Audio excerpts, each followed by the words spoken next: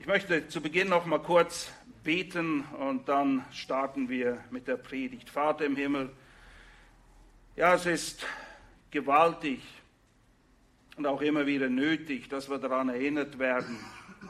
Es gibt nur einen Herrn, der Herr der Herren, der König der Könige, der über allem steht und der, wie wir es auch in der Schriftlesung gehört haben, allen Menschen gebietet, Buße zu tun. Jeder, der da glaubt, kann errettet werden. Keiner zu groß, zu klein. Es gibt nichts, was dich hindern würde, Menschen zu retten, wenn sie denn kommen, Buße tun und glauben. Und Herr, so wollen auch wir heute zu dir kommen und bitten, dass dein Wort zu uns spricht, unser Glaube gestärkt wird oder der Glaube überhaupt geweckt wird. Wir danken dir für deine Treue, für deine Güte und für dein Wort, Herr. Amen. Nun, gäbe es gibt sie nicht, gäbe es eine Top-10-Liste, wo die am meisten missverstandenen Bibeltexte aufgeführt wären, dann würden wir den Text, mit dem wir uns heute Morgen beschäftigen, garantiert ganz weit vorne finden. Garantiert. Schlagt bitte eure Bibeln auf und wir fahren weiter in der Bergpredigt. Matthäus Kapitel 7, 1 bis 5. Matthäus 7, 1 bis 5.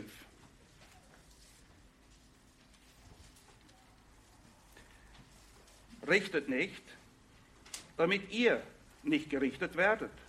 Denn mit welchem Urteil ihr richtet, werdet ihr gerichtet werden. Und mit welchem Maß ihr messt, wird euch zugemessen werden.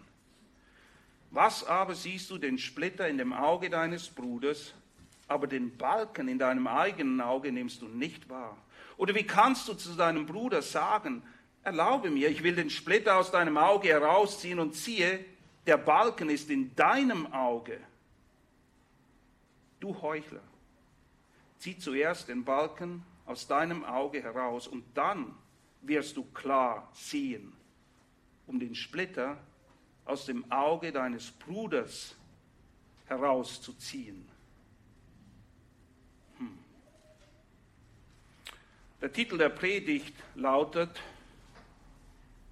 wenn schon richten, dann bitte richtig.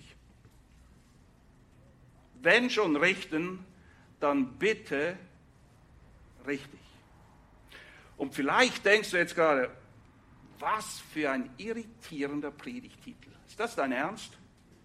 Und wieso versuchst du uns weiszumachen, dass dieser Text hier zu den 10 am meist missverstandenen Bibeltexten zählen soll?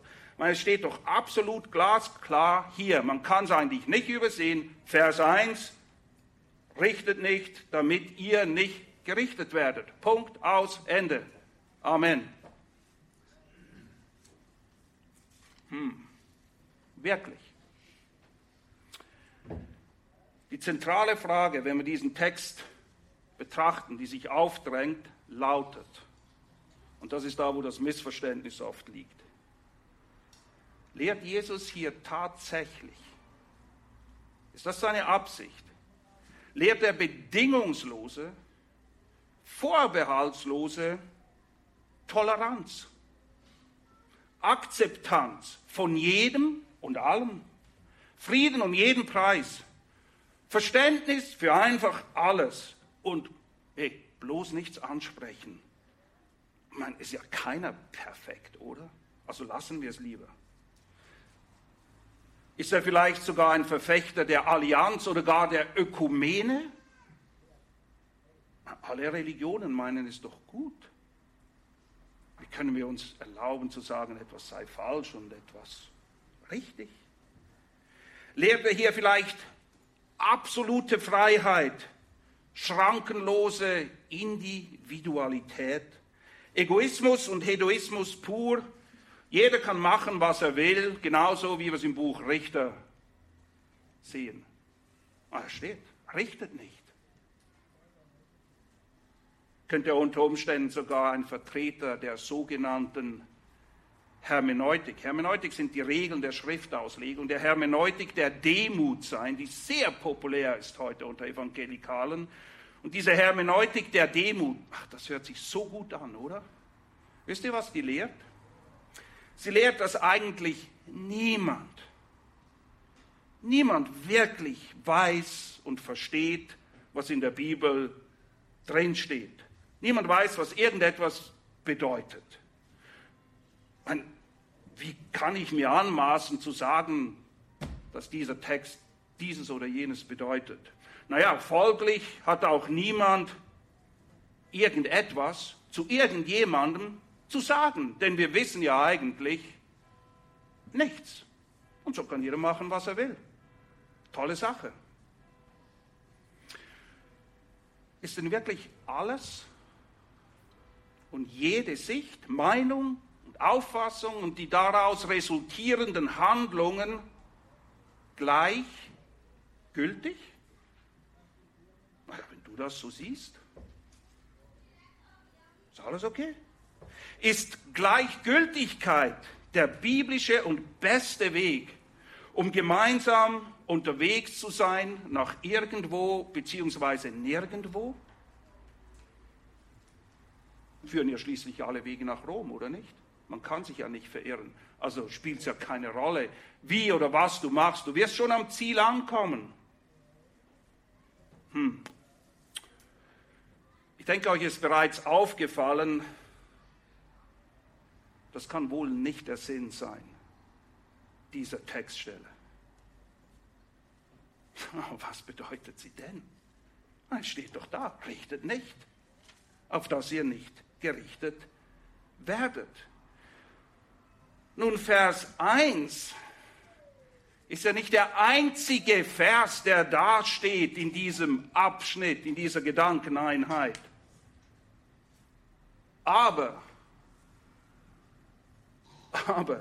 er ist leider oft der einzige, der völlig isoliert, losgelöst von jedwelchem Kontext zitiert und frisch und fröhlich missbraucht wird, um alle mundtot zu machen. Und das noch unter dem Banner der Liebe.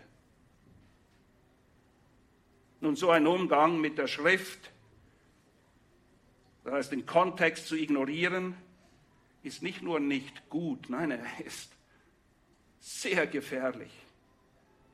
Denn er wird garantiert in die Irre führen. Wenn ich Dinge isoliert betrachte, dann kann ich sagen, was ich will. In der Bibel steht sogar, es gibt keinen Gott. Ja. Spricht der Narr in seinem Herzen. Oh, Kontext ist alles.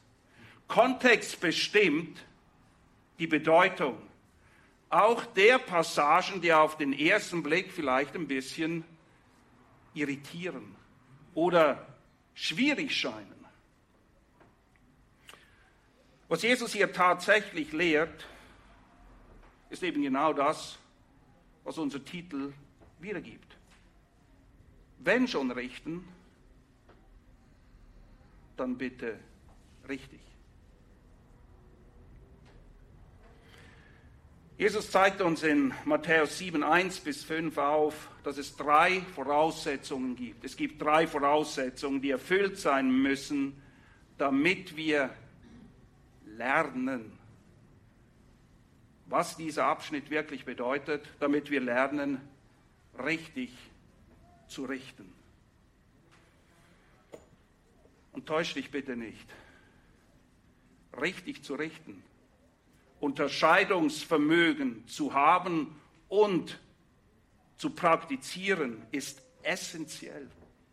Das ist absolut notwendig, damit ich überhaupt mein eigenes Leben vor dem Herrn zu seiner Ehre führen kann, aber auch damit wir als Gemeinde unseren Auftrag wahrnehmen können. Jesus verbietet hier definitiv nicht das Richten, was immer es bedeutet, wir werden es definieren, das Richten generell falsch ist oder gar verboten, sondern er will eben genau, dass wir verstehen, wie wir richtig richten, wie wir Dinge richtig beurteilen, wozu wir an diversen Stellen angehalten werden. Gerade auch Römer 12. Wir sollen Unterscheidungsvermögen haben. Wir sollen wissen, was der Wille Gottes ist. Das heißt, gewisse Dinge entsprechen nicht dem Willen Gottes. Sie sind ihm nicht wohlgefällig. Sie fördern nicht ein heiliges Leben. Nur wenn wir das gemäß seinem Maßstab tun, wird Gott durch mein Leben geehrt. Nur so werden Beziehungen geklärt. Und nur so kann die Gemeinde geeint unterwegs sein. Anders geht das nicht. Bevor wir aber jetzt auf diese 3 Voraussetzungen eingehen, müssen ein paar Grundlagen gelegt werden. Und die erste Grundlage, Kontext. Der Kontext. Wer Kontext ignoriert, wird in den seltensten Fällen, vielleicht gibt es zwischendurch einen Glückstreffer, aber in den seltensten Fällen die Bedeutung irgendeiner Aussage der Schrift wirklich erfassen. Und wenn wir das hier lesen, dann mag es auf den ersten Blick so scheinen, dass Matthäus 7, 1 bis 5 ein abrupter Abbruch ist zu allem, was vorher war, irgendwie überhaupt keine Verbindung da ist. Es mag so scheinen, aber schau genau hin, dem ist definitiv nicht so. Wisst ihr noch, was der Leitvers ist für Kapitel 6 und 7? Kapitel 6, 1. Habt Acht, dass ihr eure Gerechtigkeit nicht vor den Menschen übt, um von ihnen gesehen zu werden. Sonst habt ihr keinen Lohn bei euch, bei eurem Vater, der im Himmel ist. Es gibt Dinge, die wir beachten sollen. Dinge, wo Unterscheidungsvermögen notwendig ist. Und er nennt hier 3 dieser Bereiche. Vers 2. Wenn du nun Wohltätigkeit übst, sollst du es nicht vor dir herposaunen lassen, wie die Heuchler in den Synagogen und auf den Gassen es tun. Okay? Gerechtigkeit üben in Bezug auf Wohltätigkeiten, Spenden irgendwelcher Art, Unterstützung, Almosen geben, was auch immer, um gesehen zu werden, beschreibt Jesus als heuchlerisch. In Matthäus 6,5 spricht er von heuchlerischem Beten. Also wir müssen schon unterscheiden. Es gibt Gebete, die sind heuchlerisch. Die sehen vielleicht fantastisch aus, hören sich toll an. Jesus sagt, ihr Heuchler. Ist übrigens ein sehr dominantes Thema in der Bergpredigt. Heuchler, Schauspieler, fromm dastehen wollen, obwohl sie überhaupt nichts mit Frömmigkeit zu tun hat. Und in Matthäus 6,16 und folgende spricht er von Heuchlern in Bezug auf Fasten und Verzichten. Und man kann gute Dinge aus völlig falschen Motivationen heraus tun, weil man gar nicht versteht, worum es geht. Und dann in Matthäus 6, 19 bis 34 werden kurzsichtige, aufs Diesseits bezogene Heuchler beschrieben, die so tun und sich so verhalten, so leben, als würde es beim Reich Gottes nur um irdische Dinge gehen. Das ist alles, was sie in Beschlag nimmt. Was essen wir, was trinken wir, was ziehen wir an, wie ist unser Haus. Dabei geht es gar nicht darum. Sie versuchen ihr Streben nach Gesundheit, Wohlstand und Karriere, und zwar immer mehr und mehr und mehr davon, zu rechtfertigen und verpassen es dabei völlig, nach Gottes Reich und zu einer Gerechtigkeit zu trachten. Sie sind nur auf das Diesseits fixiert. Offensichtlich fehlt ihnen auch etwas ganz Entscheidendes, nämlich Unterscheidungsvermögen. Unterscheidungsvermögen. Und so schließt Jesus nahtlos an das, was im ganzen Kapitel 6 behandelt wurde, und greift diesen zentralen Gedanken wieder auf von gelebter Gerechtigkeit im Vergleich zu Heuchlerei.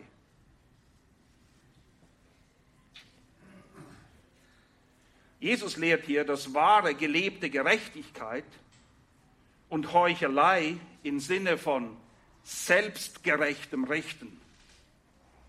Wir werden es unterscheiden, was er meint und was er nicht meint. Aber wahre, gelebte Gerechtigkeit und Heuchelei im Sinne von selbstgerechtem Richten, verurteilen, das passt überhaupt nicht zusammen. Das geht schlicht und einfach nicht. Es gibt nie irgendeinen Grund, der das auch nur im Ansatz rechtfertigen würde. Nichts. Jesus toleriert kein heuchlerisches Richten und erläutert dann in den Versen 2 bis 5, wie wir eben gewinnbringend miteinander umgehen, einander schleifen oder wie es in den Sprüchen heißt, so wie Eisen Eisen schärft, schärft das Angesicht eines Mannes das des anderen. Also da gibt es Berührung, da werden Dinge besprochen und geklärt. Und er erklärt, wie wir diesen Umgang pflegen können, indem wir den Nächsten dabei nicht verachten, sondern füreinander sorgen. Und das in Liebe und Wahrheit. Und ich möchte hier eine kurze Zwischenbilanz ziehen. Eins ist sicher, Jesus will nicht, das ist nicht seine Absicht. Er verurteilt es sogar und er darf das. Er ist der Einzige, dem es zusteht, zu verurteilen, weil er ist der Einzige, der alle Fakten hat. Er ist der Einzige, der alles wirklich versteht. Wisst ihr, ein Richter, von dem wird erwartet, dass er alle Fakten hat und neutral, ohne Ansehen der Person, ein Urteil fällt. Und somit steht das Gericht, Richten im Sinn von verurteilen, nur einem einzigen zu. Und das ist kein Mensch, außer Jesus Christus. Und er verurteilt es zutiefst, dass wir einander richten und dann noch vorheucheln, dabei fromm oder geistlich zu sein. Aber was meint er denn jetzt damit, dass wir nicht richten sollen? Warum richten Menschen oft? Warum machen wir das? Nun, oft richten wir und nicht selten sehr schnell. Es braucht oft gar nicht viel und wir haben die Leute gleich in der Kategorie abgelegt. Oh, das ist so eine. Oh, das ist so eine. Wir kennen nichts. Wir haben keine Ahnung. Aber wir haben sie bereits kategorisiert. Warum? Wir verurteilen sie und verachten sie. Und das sind die Worte, die die Schrift benutzt. Römer 14,10 heißt es, du aber, was richtest du deinem Bruder? Oder auch du, was verachtest du deinem Bruder? Ich weiß, das sind harte Ausdrücke, aber das ist so, wie die Bibel es nennt. Und offensichtlich ist das nicht unüblich. Selbst unter Geschwistern.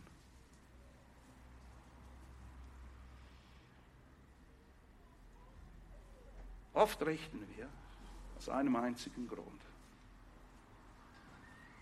damit wir besser dastehen. Oh, so wie der oder die bin ich nicht. Es ist wie der Pharisäer, der im Tempel steht und an seine Brust schlägt und noch denkt, er tue etwas Gutes und Gott dankt, dass er nicht so ein elender Sünder ist wie der da hinten.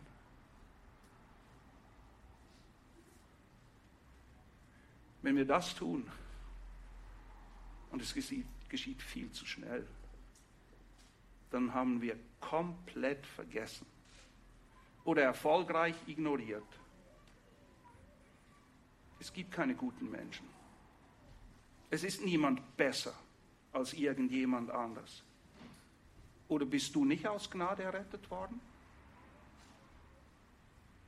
Hast du es verdient?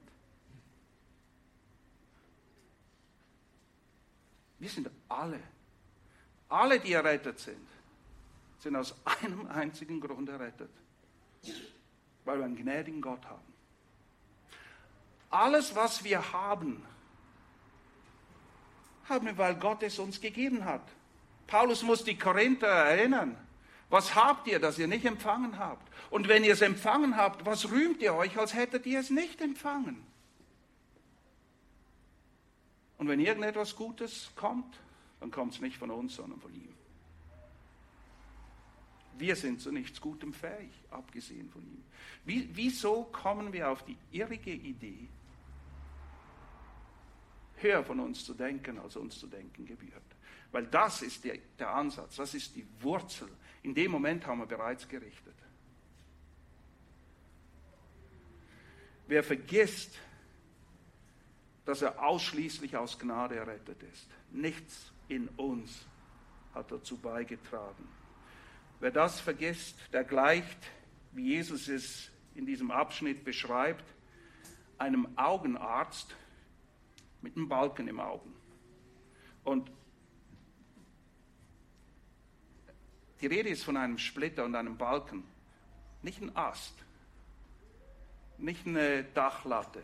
Ein Baumstamm, okay? Stell dir vor, das ist völlig absurd. Der Augenarzt kommt nach einem Baumstamm und sagt, ja, ich helfe dir mit deinem Splitter. Du denkst, bleib mir bloß vom Leib. Ich meine, wer möchte von einem Augenarzt behandelt werden, der einen Baumstamm im Auge hat? Oh, Jesus übertreibt maßlos. Wahrscheinlich ist die Sache so traurig, dass er sie ein bisschen aufheitern muss. Richten. Richtig verstanden. Ist also keine schlechte, keine verbotene Sache, ganz im Gegenteil, sie ist nötig. Damit wir verstehen, wie wir richtig richten können, müssen wir überhaupt mal verstehen, wofür dieser Begriff steht, was er alles abdeckt, was er bedeutet im Kontext. Kontext bestimmt die Bedeutung von Wörtern. Wörter können unterschiedliche Gewichtungen und Bedeutungen haben, je nach Kontext. Nun, das Verb, das hier benutzt wird und mit richten übersetzt wird, was eine korrekte Übersetzung ist, bedeutet im guten Sinne und so wie Jesus es hier nutzt, gleich vorweg, Unterscheidungsvermögen haben. Unterscheidungsvermögen ist eine gute Sache. Das ist das, was Jesus uns vermitteln will durch die 5 Verse. Das Wort selbst kann aber auch bedeuten, und das ist das, was er nicht will, dass wir es machen, verurteilen. Ein finales Urteil fällen. Einen rauen und scharfen Ton anschlagen, indem man bei jedem immer ein Haar in der Suppe sucht, findet und wenn keins da ist, dann schmeißt man halt eins rein. Irgendetwas finde ich schon, was mir nicht passt an dem oder der. Es steht für Rachegelüste und Kritiksucht. Und wisst ihr, das Verb, was hier steht, von dem leiten wir Kritik ab. Kritik ist heute generell etwas Schlechtes. Wisst ihr, was Kritik im Kern bedeutet? Unterscheiden. Ist Unterscheiden schlecht? Wenn hier Gift ist und hier Wasser, wäre noch hilfreich, wenn man unterscheiden könnte, welches ist, oder? Aber Kritik, Sucht, immer suchen, was nicht in Ordnung ist. Hey, wir haben alle Dreck am Stecken, okay? Niemand von uns ist perfekt, das stimmt. Aber das heißt nicht, dass wir nicht füreinander sorgen können. Kritik, Sucht. Sie sehen nur, was schlecht ist.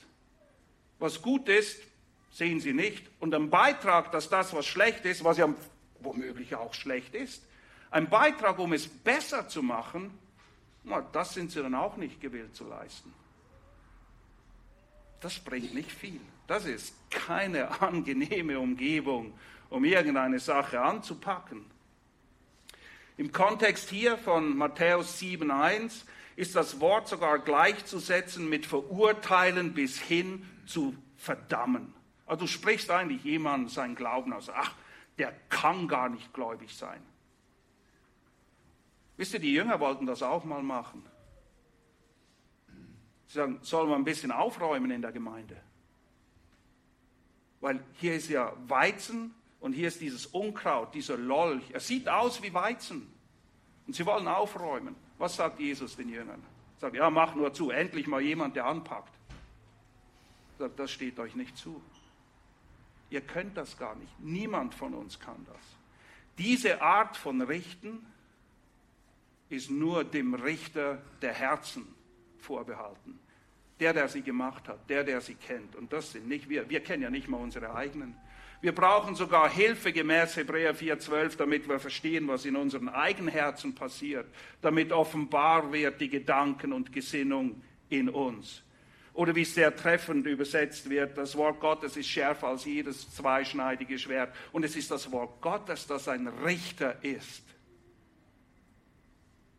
der Gedanken und Gesinnung des Herzens. Das ist nicht unsere Aufgabe. Das Verb, was hier steht, steht auch grammatikalisch in der Gegenwartsform, aktiv, imperativ. Und das bedeutet, Jesus sagt dir, hört auf zu richten, weil ihr macht das dauernd. Das ist etwas, was im Gange ist, das ist nichts Neues. Über andere ein Urteil zu fällen, um sich besser zu fühlen, ist nichts Neues. Und die Zeit, in die Jesus hier spricht, ist geprägt von den Pharisäern und sie sind die Oberheuchler. Das sind die Chefheuchler. Ein ganzes Kapitel ist voll von wehe euch, ihr Heuchler. Und sie haben die Leute geprägt. Und so war eine ganze Kultur von aufeinander runterschauen und verachten und richten und denken, ich bin besser. Und er sagt, hört auf damit.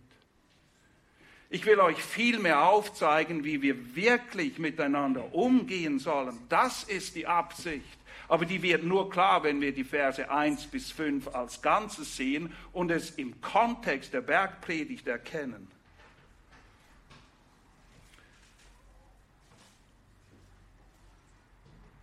Und meine lieben Geschwister, wir kämpfen alle damit, oder?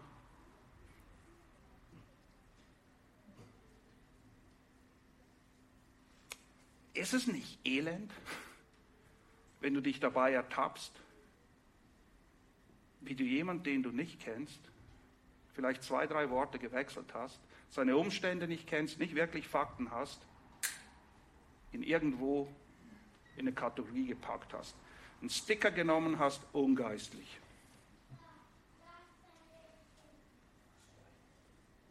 Wir kennen es alle. Es ist auch viel einfacher, sich über seinen Nächsten zu erheben, ihn zu richten, zu verachten, herabzuschauen, zu verurteilen, als zu versuchen, die Anstrengung zu unternehmen, die Zeit zu investieren, ihn zu verstehen und ihn in Liebe und Wahrheit zu gewinnen. Keiner ist am Ziel. Wir haben alle Dinge, wo wir einander brauchen, damit wir dem Herrn näher kommen. Wir sind alle Reben, von denen es in Johannes 15 heißt, dass sie Reinigung brauchen, damit sie nicht nur Frucht, sondern mehr Frucht und viel Frucht bringen. Aber das ist ein Reinigungsprozess. Und nicht selten benutzt Gott die Geschwister, damit wir das aneinander tun. Aber die Art und Weise, wie wir es tun, die Einstellung, das, was mich wirklich antreibt, ist das Entscheidende in dieser Sache. Wollen wir den Bruder oder die Schwester gewinnen, wirklich, dass sie oder eher mehr nach dem Reich Gottes trachten und nach seiner Gerechtigkeit? Ist das die Motivation? Und sind wir auch bereit, die nötige Hilfestellung zu leisten, damit das geschehen kann? Genau das ist es, worum es Jesus hier geht in diesen Versen. Er will uns davor bewahren und warnt uns, einem großen, schwerwiegenden Irrtum zu erliegen, nämlich falsch. zu richten, auf andere herabzuschauen. Weil es ist ein großes und weit verbreitetes Missverständnis. Und man hört es immer wieder. Ja, keiner ist perfekt. Also hast du mir auch nichts zu sagen. Schau erst mal bei dir. Lass mich in Ruhe, ich lass dich in Ruhe, alles bestens. Ja, so wird dieser Vers oft benutzt, um Leute generell mundtot zu machen, damit man überhaupt nichts mehr ansprechen kann. Niemand soll und niemand scheint den Auftrag zu haben, wenn man diesen Vers aus dem Kontext nimmt, irgendjemand zu ermahnen oder zurechtzuweisen. Oh, hier ist ein Beispiel. Anti-autoritäre Kindererziehung. Yeah, das ist genau das hier. Was für ein Blödsinn. Das Schlimmste, was du einem Kind antun kannst, ist es nicht zu erziehen. So, naja, du musst dich entfalten. Ich kann dir sagen, was aus diesen Falten rauskommt, der kleinen Kinder.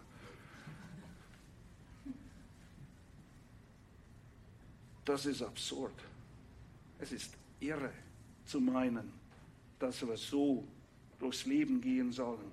Das ist ein Riesenmissverständnis. Es eliminiert all die Einanderstellen, die so wichtig sind, damit wir wachsen können. Nun, was bedeutet richtet nicht? Definitiv nicht. Okay, was bedeutet es nicht? Es bedeutet nicht, Sünde zu tolerieren, weil, ein weiterer Vers missverstanden oder nicht korrekt zitiert wird, die Liebe deckt nicht alles zu. Sie deckt eine Menge von Sünden zu. Aber einige müssen angesprochen werden. Einige müssen geklärt werden. Gemeindezucht. Gemeindezucht wird eingeleitet, wenn du deinen Bruder sündigen siehst, dann halte die Klappe, weil du sündigst ja auch noch. Steht das da? Was steht? Wenn du deinen Bruder sündigen siehst, du musst nicht anderen erzählen, du musst nicht darüber reden, du musst es nicht breitschlagen. Aber wenn du ihn siehst, weil du ihn liebst, weil du weißt, Sünde ist das, was unser Leben ruiniert. Es ist ein Akt der Liebe, auf ihn zuzugehen mit der richtigen Einstellung. Nicht um ihm eins über den Deckel zu ziehen, nicht um dich größer zu machen als er, sondern was ist das Ziel von Gemeindezucht? Immer. Was ist es? Den Bruder zu gewinnen. Ihn zu gewinnen. Dass er von seiner Sünde ablässt, weil er sie als solche erkennt, Buße tut und anstatt der Sünde nachrennt, wieder nach dem Reich Gottes und seiner Gerechtigkeit trachtet. Ihn nicht anzusprechen, das wäre lieblos. Das ist lieblos. Sünde wird nicht toleriert. Wir dürfen nicht blind und taub sein in Bezug auf unsere eigene Sünde und die unserer Geschwister. Weil Sünde ist unser Feind. Sünde ist das, was uns trennt von Gott. Und oft brauchen wir Hilfe, um sie überhaupt als solche zu erkennen. Und dazu brauchen wir einander. Und vielleicht merkst du langsam, warum ich eingangs gesagt habe, dass dieser Abschnitt zu den Top 10 der missverstandenen Bibelabschnitte zählt. Aber was bedeutet er denn? Jetzt haben wir eine Menge Dinge gesehen, was es nicht ist.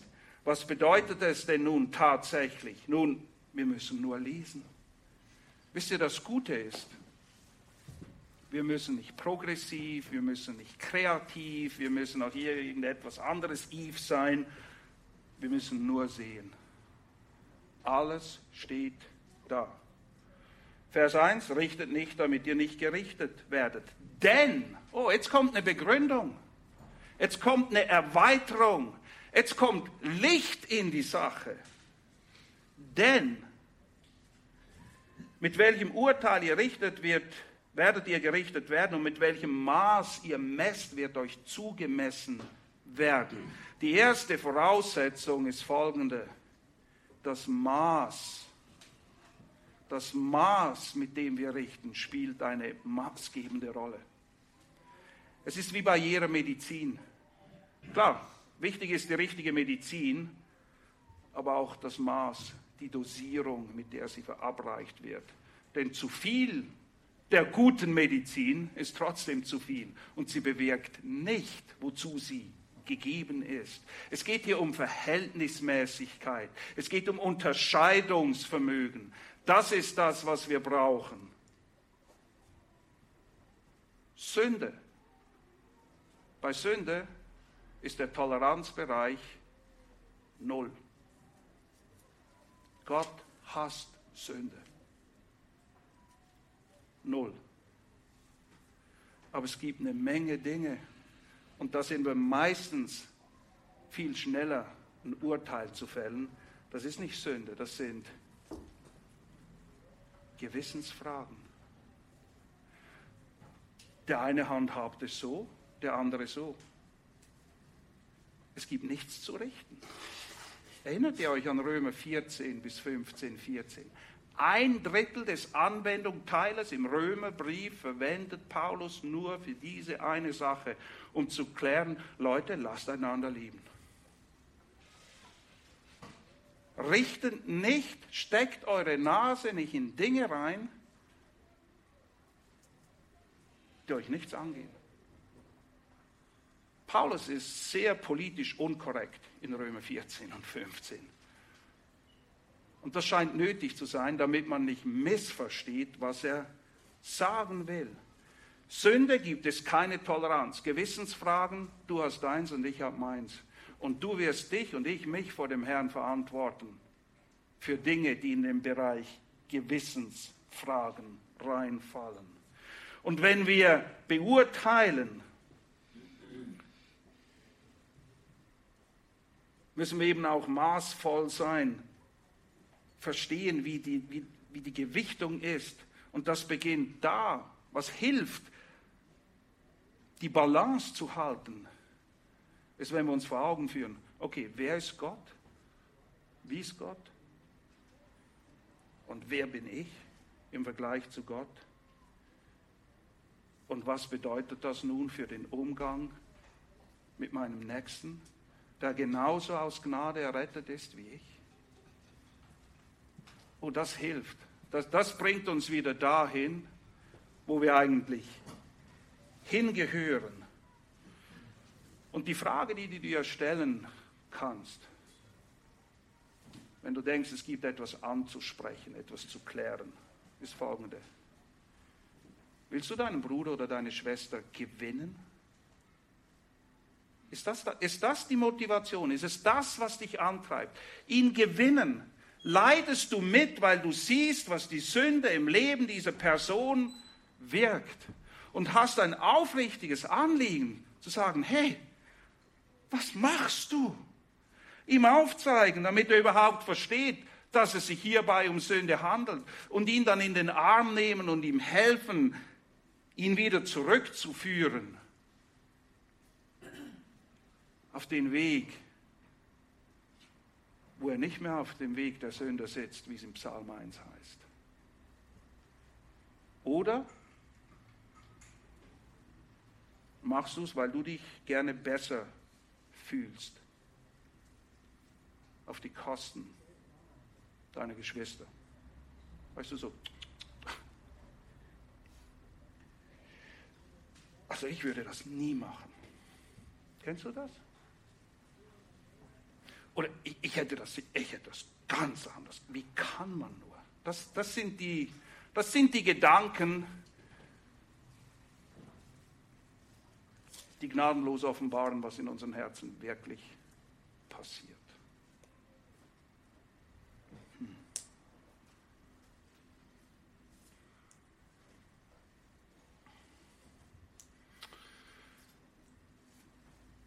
Vergiss nicht, was deine Berufung ist, was meine Berufung ist.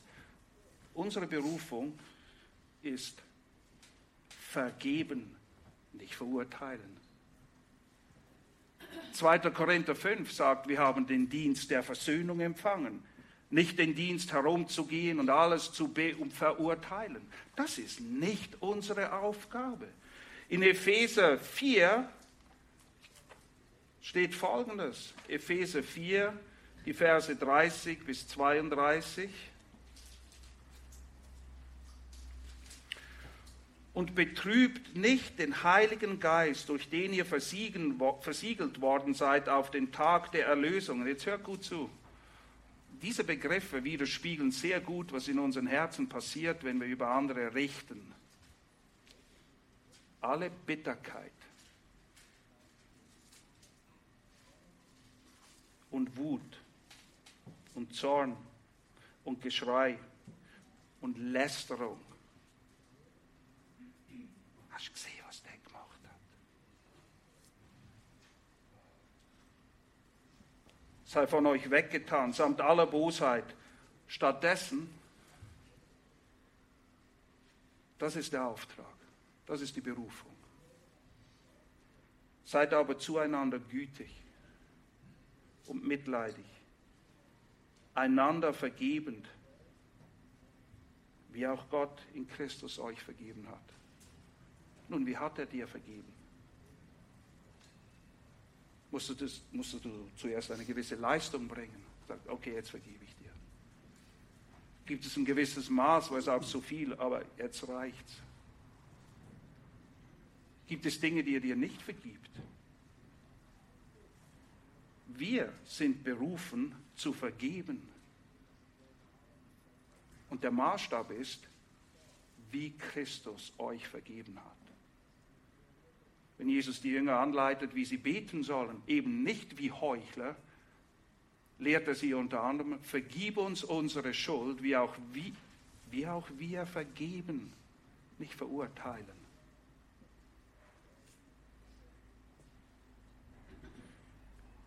Wir sind dazu berufen, einander die Füße und nicht die Kappe zu waschen, wie man auf Schweizerdeutsch sagt.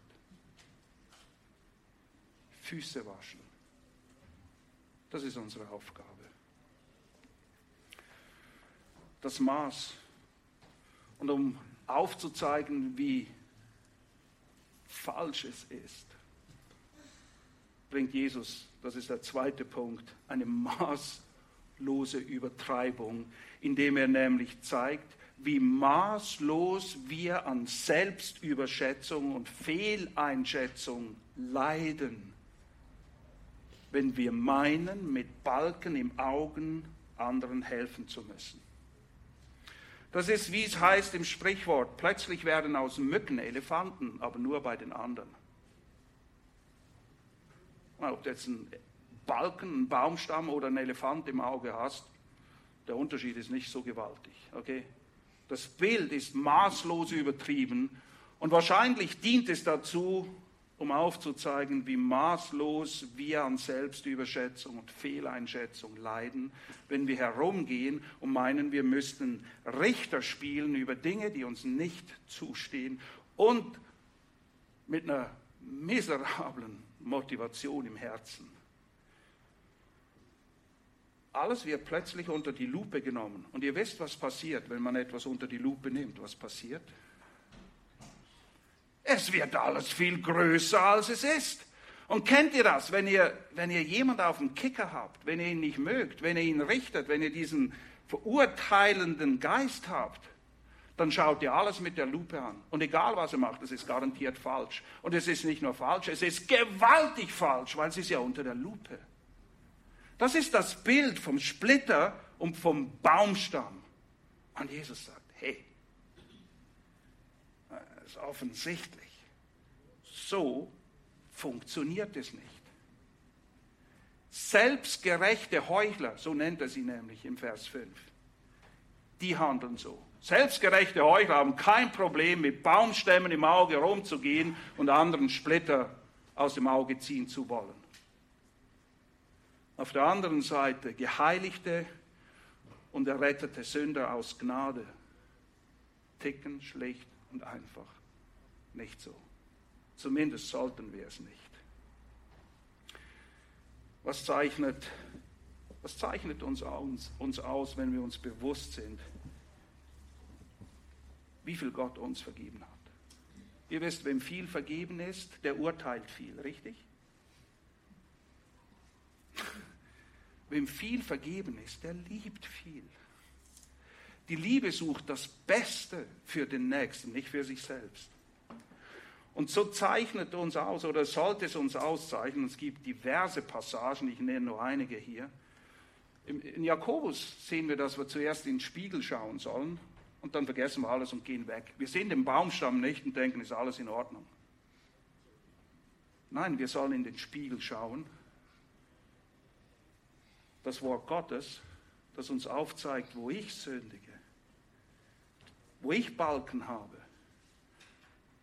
damit sie entfernt werden. Ich soll schauen und mein Haar in Ordnung bringen. Also nicht meins, ihr macht das, ich habe nichts mehr in Ordnung zu bringen in Bezug auf Haare. Aber generell schaut man oft in den Spiegel, um Haare in Ordnung zu bringen, bevor man dann, wenn es überhaupt ein Haar in der Suppe des anderen gibt, man versucht es rauszuziehen. Geheiligte, Errettete aus Gnaden lassen das Wort zuerst an ihrem eigenen Herzen wirken, damit Gott zuerst über mein Herz die Gedanken und die Gesinnung meines Herzens richten kann.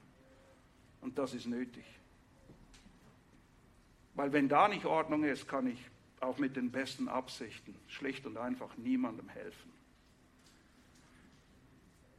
Ja, wir kümmern uns oder lernen es hoffentlich. Wir kümmern uns zuerst um unseren eigenen Balken, denn erst dann sind wir in der Lage, anderen in Sanftmut und Langmut zu helfen. Und das bringt uns zu der dritten Voraussetzung. Der Balken muss nicht nur raus, sondern die Motivation, mit der wir rangehen, ist von entscheidender Bedeutung. Was ist deine Motivation? Es beginnt immer gleich. Es beginnt so, wie wir es in Matthäus 6,1 lesen. Habt Acht, die Ältesten in Ephesus, bevor Paulus ihnen sagt, was ihr Auftrag ist, nämlich auf die Schafe aufzupassen, sagt er, habt Acht auf euch selbst und auf die Lehre. Habt Acht auf euch selbst. Das heißt übersetzt, stellt sicher, dass ihr richtig abgeholzt habt, dass die Baumstämme in euren Augen gefällt sind, weg, am besten gleich entwurzelt. Nicht nur fällen, Wurzeln raus, sonst wachsen sie vielleicht wieder. Und dieses Prinzip finden wir überall.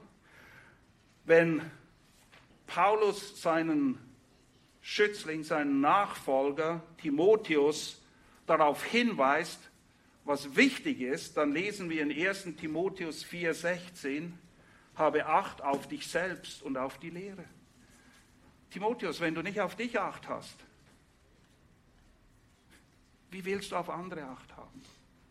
Wie willst du ihnen helfen? Es beginnt immer bei mir. Habe Acht auf dich selbst.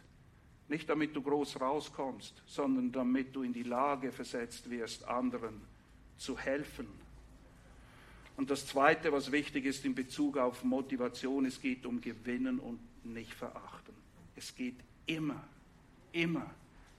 darum, die Geschwister zu gewinnen. Es geht auch darum, die verlorenen Schafe der Welt, wie verloren sie auch sein mögen, und nur nebenbei, wir könnten und wären genauso verloren, hätte Gott uns nicht in Gnade errettet. Wir haben keinen Grund, sie zu verachten oder auf sie herabzuschauen. Wie verdreht ihr Denken auch sein mag, und es gibt eine Menge verdrehtes Denken im Moment. Aber sie verachten wird sie nicht retten. Das hilft keinem. Wollen wir sie gewinnen? Wie gesagt, selbst wenn Gemeindezucht geübt wird, das Ziel ist nie, irgendjemand rauszustellen oder loszuwerden. Das Ziel ist gewinnen. Nicht für meine Überzeugung, sondern für die Wahrheit des Wortes Gottes. Aber da muss ich wissen, was ist gut und was ist nicht. Also brauche ich Unterscheidungsvermögen und muss in der Lage sein, das jemandem auch zu erklären. Versteht ihr? Das ist das richtige Richten. Unterscheidungsvermögen zum Gewinn der Geschwister anwenden. Das ist das, was er will. Nicht von oben herab verurteilendes Richten. Das dürfen wir nicht tun. Dann maßen wir uns wirklich etwas an, was nur Gott zusteht und niemand anderem. Und wahrscheinlich ist es so, dass deine Erfahrung, meine Erfahrung im Umgang mit unserer eigenen Sünde, mit den Balken, die wir haben, uns hoffentlich langmütig und sanftmütig macht, wenn wir versuchen, Splitter. Bei uns ist die Rede von Balken, bei den anderen sind es Splitter. Ich kenne mich nämlich besser als irgendjemand anderen. Und bei mir sind es Balken. Beim anderen sehe ich bestenfalls Splitter, weil ich sehe nie so viel, wie ich bei meinem eigenen Herz weiß.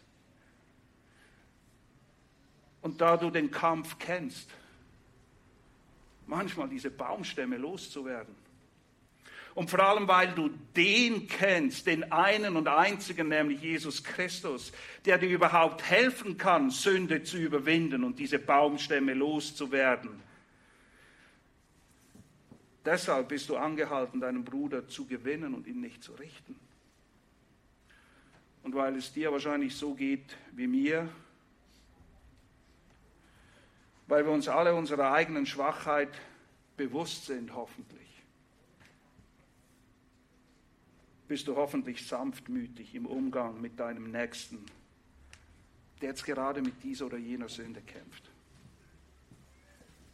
Wenn es denn eine Sünde ist. Okay? Ganz wichtig in diesem Prozess ist unterscheiden zwischen klarer Sünde, und wir sollten sicher sein, dass es sich um Sünde handelt, oder zumindest aufeinander zugehen und fragen, du, kann es sein, ich habe Folgendes beobachtet, wollen wir mal darüber reden und nicht, ich habe gesehen und wie kannst du nur? Versteht ihr, es gibt eine Art und Weise, wie wir versuchen, Geschwister zu gewinnen. Und es macht einen riesen Unterschied. Und wenn wir immer wieder daran erinnert werden, das ist, warum wir Abendmahl feiern. Es erinnert uns immer wieder, es ist nicht in uns, es ist in ihm. Ohne ihn sind wir verloren. Ohne ihn können wir nichts Gutes tun. Und wir werden auch erinnert in diesen Kämpfen. Also ich habe sie zumindest nicht gefunden. Es gibt keine Glückseligpreisung für selbstgerechte Profikritiker und Hobbyrichter. Ich habe nirgendwo gelesen, glückselig, die rumgehen und allen erzählen, was sie falsch machen. Die meinen, sich in 1000 Dinge einmischen zu müssen, von denen sie A nichts wissen und die sie B auch nichts angehen. Nein, viel eher gibt es Glückseligpreisungen für die, die ihre eigene Armut, wir sind nicht reicher geworden, seit wir errettet wurden. In ihm schon, aber in uns nicht. Glückselig sind die Armen im Geist, denn ihrer ist das Reich im Himmel. Glückselig sind die, die trauern über ihre Sünde. Das ist es, was Sanftmut in uns bewirkt, wenn uns bewusst wird, wie elend und schwierig dieser Kampf manchmal ist. Und wir uns dann identifizieren können und sagen, oh Mann, ich kenn's, aber es gibt Hoffnung, es gibt Hilfe. Komm, ich zeig dir, wo es Hilfe gibt. Glückseligpreisung gibt es für die Sanftmütigen, für die nach Gerechtigkeit hungern und dürsten, die nach dem Reich Gottes und seiner Gerechtigkeit, nicht nach zur Schau gestellter Selbstgerechtigkeit trachten, für die, die Barmherzigkeit üben, für die, die reinen Herzen sind. Und ein reines Herz ist gleichzusetzen mit, die Baumstämme sind weg. Wer ein reines Herz hat, nicht weil wir so toll leben, sondern weil wir Buße getan haben und gereinigt wurden, können dann Friedensstifter sein. Glückselig die Friedensstifter.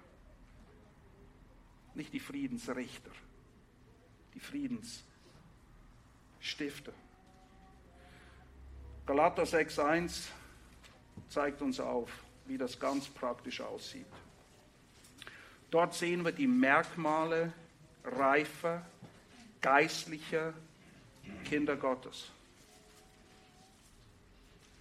Das Merkmal geistlicher, reifer Kinder Gottes ist nicht Kritiksucht und Richtgeist, sondern es ist so herrlich, wie es da beschrieben ist. Galater 6, Vers 1. Brüder, das spricht von Familie.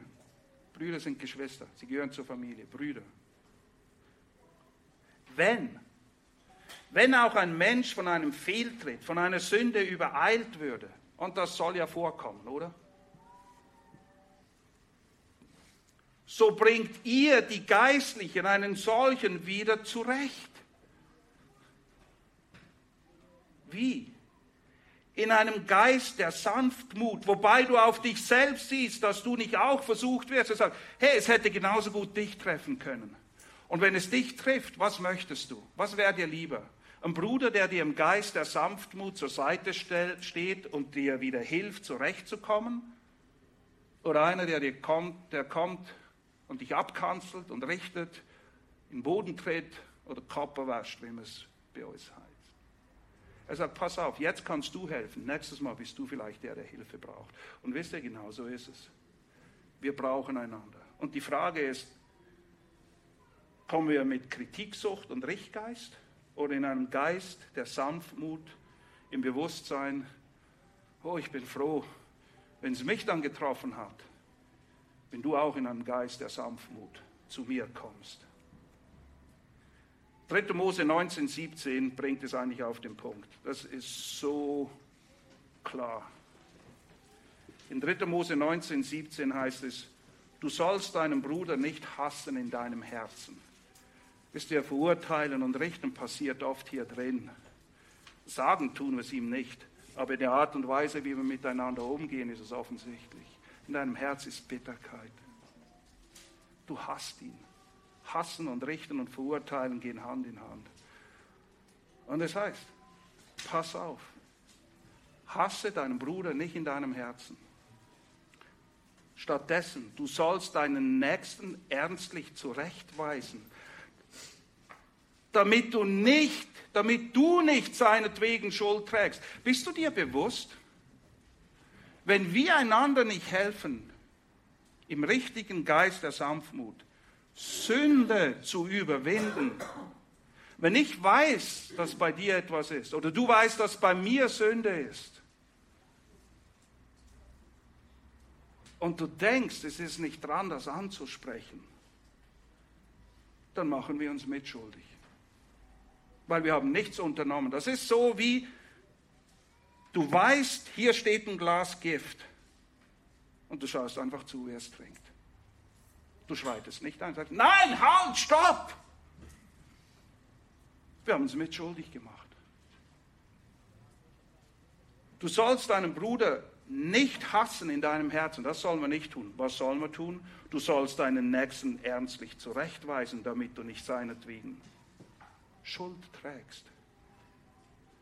Kriegt ihr ein klares Bild, was Jesus meint? Richtet nicht, damit ihr nicht gerichtet werdet, beziehungsweise schaut, wie ihr richtig miteinander umgeht.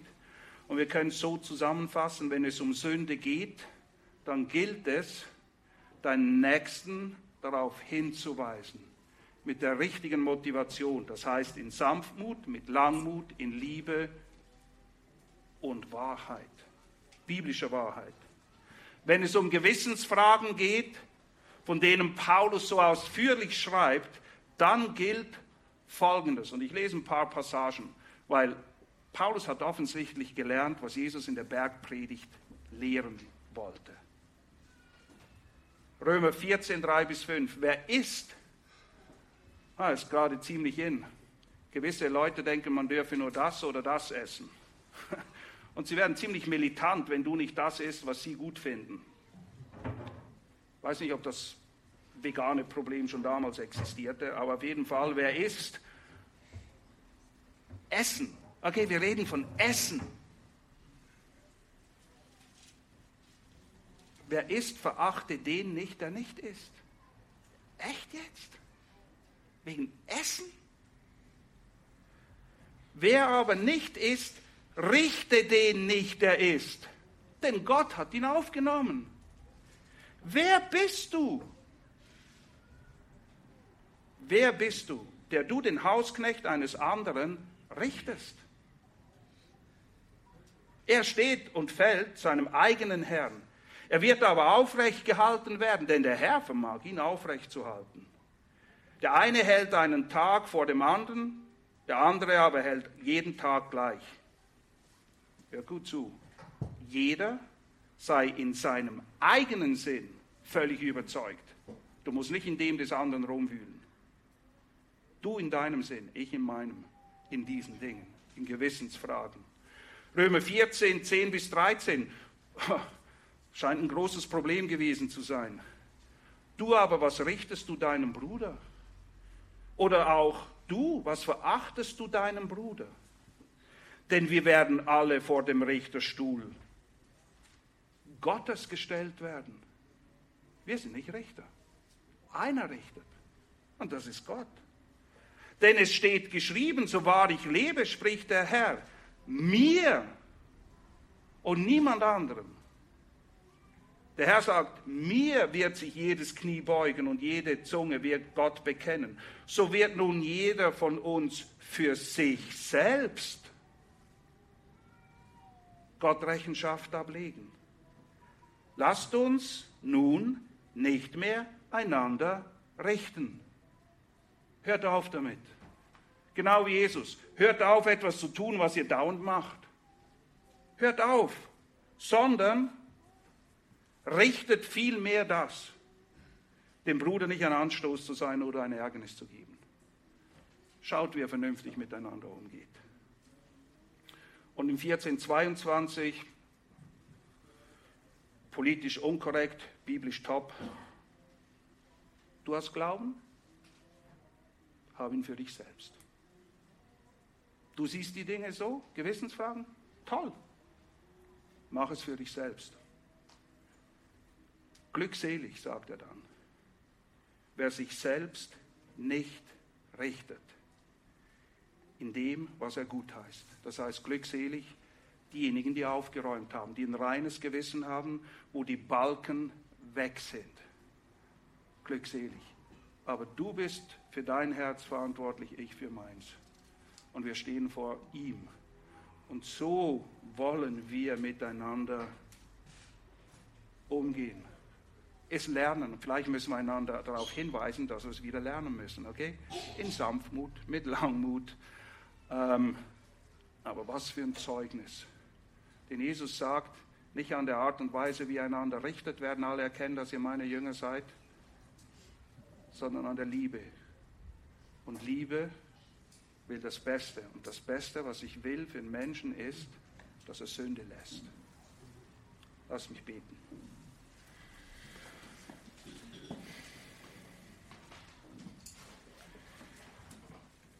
Herr Jesus, wir danken dir, denn du bist nicht in die Welt gekommen, um zu richten, sondern um zu retten und zu suchen, was verloren ist. Herr, vergib uns, wo wir es zulassen, dass dieser kleine Pharisäer in uns sein Richterschwert schwingt und dadurch immer wieder großen Schaden anrichtet, große Wunden hinterlassen werden. Vergib uns, Herr. Hilf uns, nicht Kritiksucht zu üben, sondern Unterscheidungsvermögen zu haben, damit wir Sünde in Liebe und Wahrheit und Sanftmut in unserem eigenen Leben angehen, aber auch ansprechen in den Geschwistern mit der festen Absicht, sie zu gewinnen. Oh, wir wissen, wir irren oft und leicht und wir brauchen einander, Herr. Hilf uns auch in diesen Momenten ein bußfertiges Herz zu haben, dass wir es annehmen können, damit wir uns willig unter die, wie es in Petrus heißt, mächtige Hand Gottes demütigen, damit dein Wort, Herr, uns frei macht von Sünde. Denn nur du kannst das. Hilf uns auch zu unterscheiden und zu erkennen, wo es um Gewissensfragen geht. Und dann lass uns so mit ihnen umgehen, wie wir es gerade gelesen haben in Römer 14. Denn es steht uns nicht zu, über diese Dinge zu richten. Und Herr, bewahre uns vom Gift, das sich so leicht verbreitet, diesem heuchlerischen Geist der Selbstgerechtigkeit, der sich über andere erhebt und sie verachtet, nur damit wir selber besser dastehen. Herr, nur einer ist gut und das bist du, nicht wir.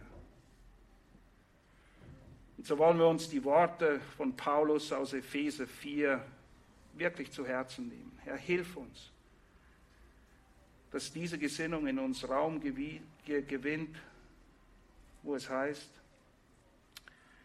ich ermahne euch nun, ich der Gefangene im Herrn, dass ihr würdig wandelt. Und zwar würdig der Berufung, mit der ihr berufen worden seid. Mit aller Demut und Sanftmut und Langmut, einander ertragend in Liebe, euch befleißigend, die Einheit des Geistes zu bewahren im Band des Friedens. Ja, glückselig die Friedensstifter. Ja, lass uns solche sein. Amen.